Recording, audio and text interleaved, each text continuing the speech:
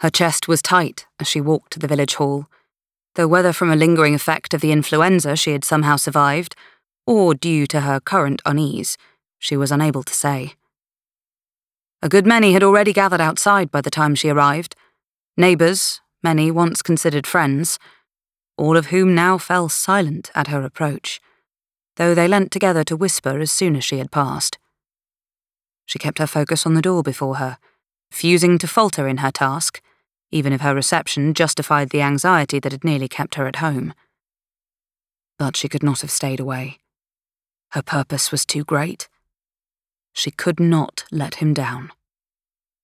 Clutching her handbag, her stomach knotted, she mounted the steps and pushed open the door. The murmurous chatter inside stilled immediately. Heat rose in her cheeks as eyes turned upon her.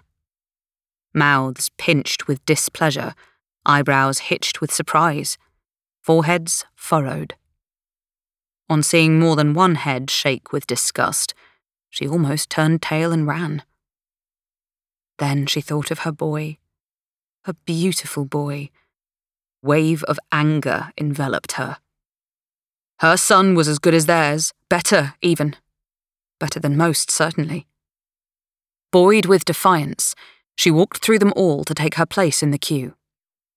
Heart hammering, she inched forward, waiting her turn. She tried to ignore the whispered comments and pointed stares, but each broke through her fragile defences to land a brutal blow. At last, she found herself facing the Reverend, a ledger spread wide before him, a cash box to his side.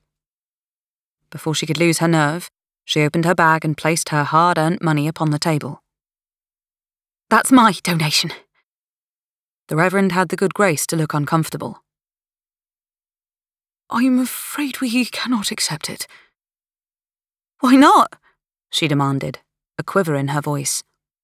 "My money's as good as the next man's." "What seems to be the problem?" Councillor Jones asked, breaking free from a cluster of onlookers. Her mouth dry, she turned to face him. "I've come to pay my money. My son served his country.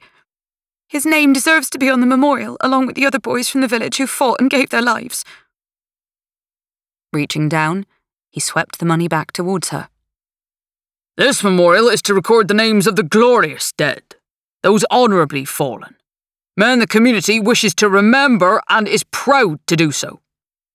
I lost 2 sons on the Somme, and quite frankly it would be an insult to their memory, and to the memory of all the other brave boys who died so courageously, to have the likes of your son listed alongside them. Now, unless you wish to make a donation as an act of remorse, I suggest you show some common decency and leave."